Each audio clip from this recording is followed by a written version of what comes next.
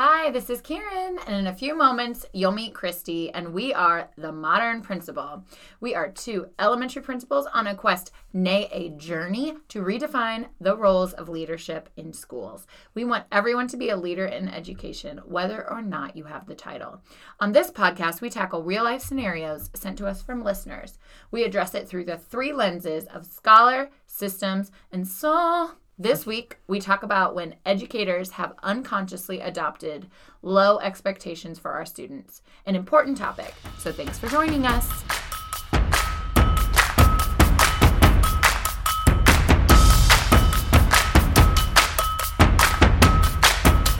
Hey, hey! Hi, everyone. I'm Christy. I'm Karen. And welcome to the Modern Principal Podcast.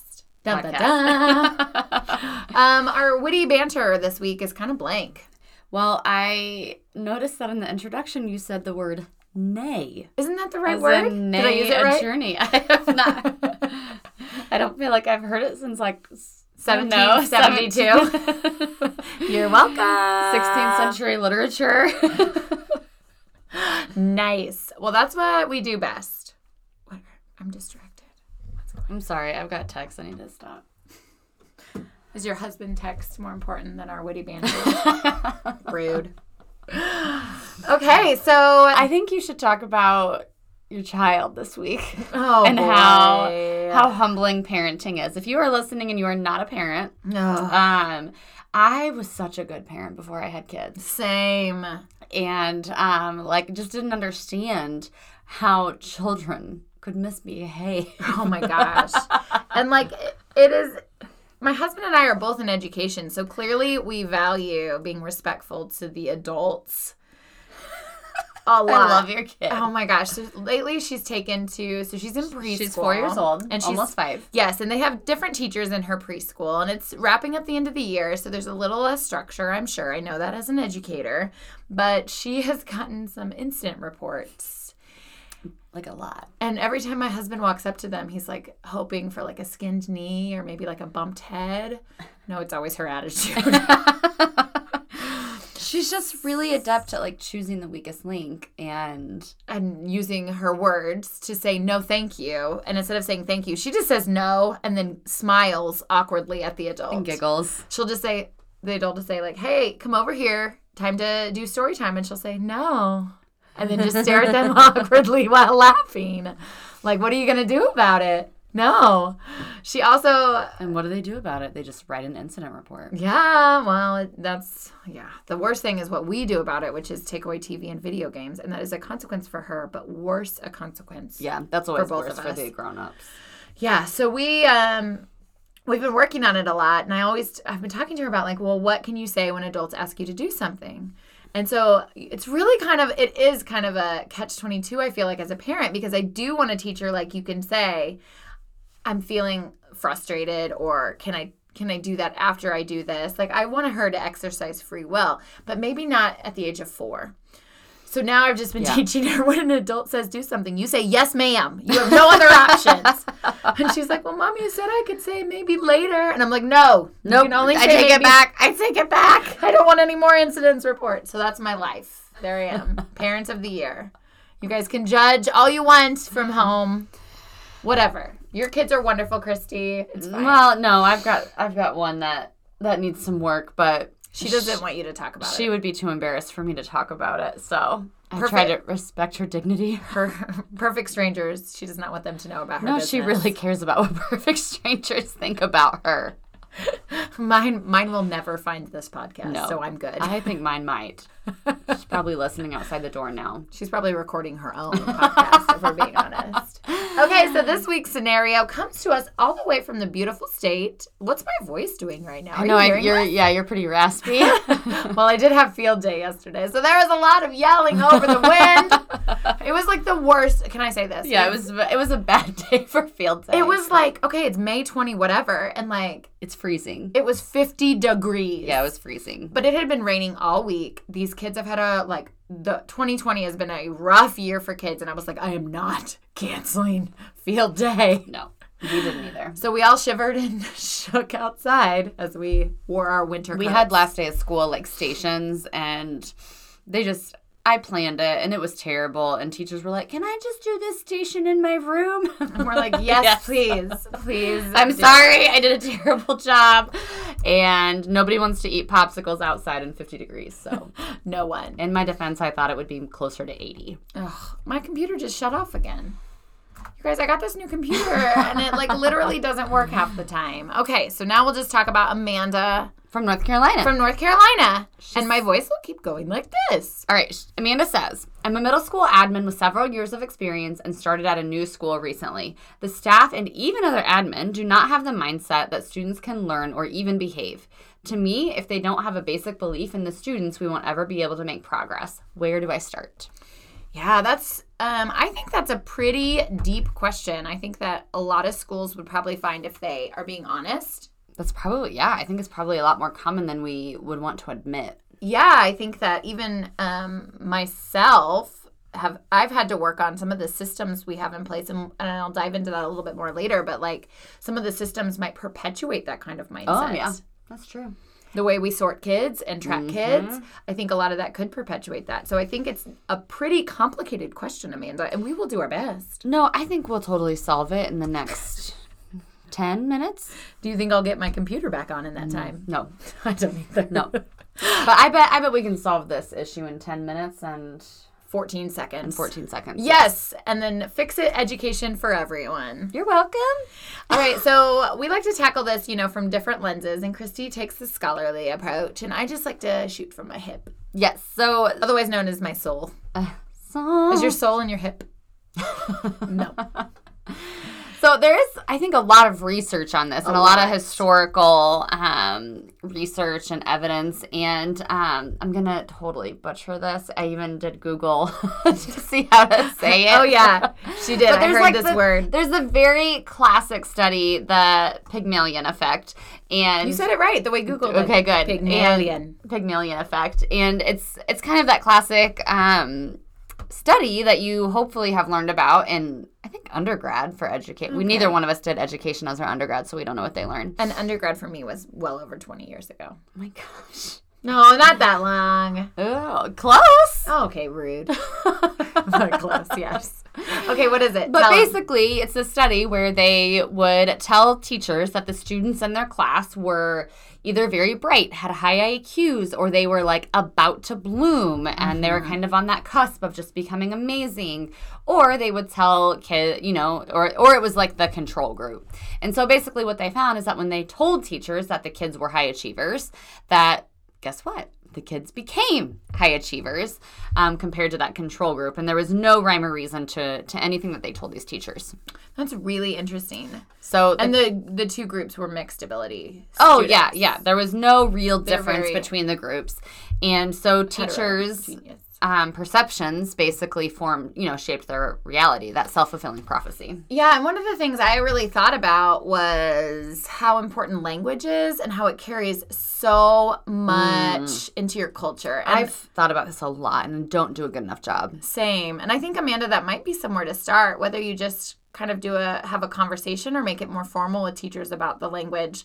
But thinking about all the terms that I've even thought about, I think it was an Instagram post that I saw recently just about how you label students, and even very casually of, they're a high flyer. And I've seen high flyer used both ways. You're a high flyer and really high academically, or you're a high flyer because you visit the care room a lot or the fitness room a lot. Yeah, so thinking about unpacking those terms and those labels and kind of really diving into that with your staff and thinking about some of, Instagram is a really great place to start with that, because there's even been a lot of terms that I didn't think of that carry certain meaning or connotation that really does. And so it's even helped me, which makes me think a lot about the work that everyone needs to do with unconscious biases. Oh, yeah, for sure. And I think that might be a great place to start too, Amanda, is really looking at yourself. So I knew Harvard did their implicit bias test, and I knew that they did one on race, but we even just in our grad class last weekend, and I didn't know that they had this, but there's a ton of them, and we did one based on your implicit bias about disabilities. And so that was really interesting. And so there's a lot of other ones too. I think there's a gender one and different things. And so it would just thinking about how some of those terms may perpetuate stereotypes or thinking about certain groups or people that identify certain ways or even abilities of certain groups. Yeah. I was looking. Oh, go ahead. Well, it just has me thinking about the inequities that come along with the language that we use. Language can create inequities. Yeah, and so just being really aware and do a lot of reading on. There's tons of great books, but I mean, Christy and I could both recommend some, but we've also just put on our Instagram one about coaching for equity, and that's a great one. Yes. To get started. I think it's really good for leaders, too, because it gives you those question stems and the way to probe those conversations with your staff that sometimes feel uncomfortable. Right. That when you're noticing that language come out, how to then ask those questions to get to the root of why that staff is using that. Yes. And the way that Elena Aguilar phrases things is just so approachable. Yes. Without, putting up a wall between you and your staff. I had a great conversation with a teacher the other day, and she was talking about how what she notices about herself is like when she starts to label kids certain ways based on their effort, that's when she recognizes that she feels like she doesn't have control over their ability to learn. So like when she is starting to say like, they're lazy or they're not wanting to, they don't have any motivation or they just don't care about school. That's kind of, she doesn't know what else to do with that kid because the things that she's tried that works with 99% of her students isn't working with this 1%. And so it's easier to kind of brush, like say like, well, I can't fix it. It's something to do with them, their abilities. Their innate being. Yes. And so I even think about, we had to work on kind of the way that we even write like office referrals. Like so-and-so made the choice to blah, blah, blah. And really getting back to, okay, let's talk about just the objectively what actually happened, what actually occurred versus putting our own voice into an office referral. Yep. I mean, that's really hard to do. Yeah. I know, but if you think, and the conversation with, I'm moving my body. I'm not supposed to move my body. She can't move her body because otherwise she gets loud and soft. You guys, we are really trying to like be super professional, but we still haven't upgraded our equipment. So we have to now keep our bodies very still. Yes, so that we're the exact same distance from the mic the entire time. But I would say that conversation I had with that teacher really highlighted the thing that I really want to tackle more in my buildings to come, my building, I don't know why I said I have more than one building, to come is just that efficacy of that when teachers start to feel like they can't change a student's behavior or can't help them reach certain academic benchmarks, then it's easier to start assigning them labels or start using language that blames other factors that isn't necessarily, whether it's home life, whether it's support at home, whether it's, I've seen studies about English language learners are often held to different lower standards because, they just won't be able to do this because they're still learning the basics of English. And so just that goes down to their efficacy and they don't have tools. And so they start to, it feels better. Well, it's easier. Yeah, it's easier to blame the kid than to blame yourself. Or to blame the circumstances blame the circumstances, blame the family. And it doesn't come from a place of like wanting to assign blame necessarily. It's just not knowing what else to do. Yeah, you don't want to blame yourself. Like, that's a protective, you want to protect yourself. That's our inherent, way of being. And even John Hattie talks a lot about that as, teacher efficacy is basically the number one thing that impacts student achievement. And teacher belief that they can make change with a kid, that they can teach regardless of circumstances. It's just the belief. Right. Doesn't even matter if they actually have the skills. It's the belief that they do. Right. And teachers want every kid to succeed in life and in school and in their standards and in their behavior. And so if they could get everyone to achieve at those same levels, they would. So it boils down to not having some of the skills to work with certain, challenges that students may bring us. And I think different teachers have different challenges that they... Yeah. We all have different things that are our triggers or that we feel competent in or that we don't feel as competent in. Yeah. Oh, that Hattie. That might be a great place to start, too, looking at Hattie's mindsets and different things to look at there. That's a great book. His effect sizes. And there's a book about different mindsets that teachers can have and take on, and that's a great one. I didn't know he had that. Yes. You don't have the Hattie tattoo like I do. Love my Hattie. Anyways, I also thought about deficit mindset, and that's a really big, you could Google that. There's tons that pops up with that. But not only does it kind of perpetuate inequities, but it also, so deficit thinking, I'll start there, is thinking about when teachers or leaders focus on problems rather than potential. So it's thinking about saying they can't do this instead of not yet. And so it and how many IEPs do we write with that thinking, and behavior plans do we write with that thinking? And there's always a little spot for student strengths, but and they're not usually related to the... They're not. Nope. They're usually like totally random outside of what we're trying to like get their goal. Right. Yeah. And so as you're thinking about IEPs, like Christy said, or writing behavior plans, or even looking at academic data, are you focusing on the problems, or are you starting to try to build on existing strengths of students? I always say too, like, this might be a terrible example, but let's say I had to go and work on carburetors and read about carburetors for 7 hours a day. Ugh.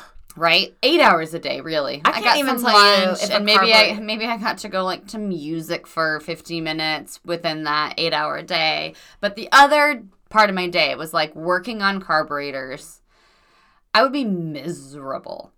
I don't even know what a carburetor is. I don't really either. But like ELA and math and the way that we do school is like working on carburetors for some kids. Yes, that's a great and analogy. They have to do for 8 hours a day. Okay, they get a lunch. Like, that's not, like, school, the way that we do school is not necessarily for everyone. And that's our problem. Yep, that's our system. And that's what I mean. Like, and the other thing to think about, not just like how can you disrupt the educational environment like Christy's talking about, or even the way we present material and get kids engaged with the material, because that would be a great place to start too. But also, like, as you start to me, the greatest place that this emerges is the way that we ask teachers to use data. And I don't know how to fix this part because we have to use data. We're held accountable by state assessments.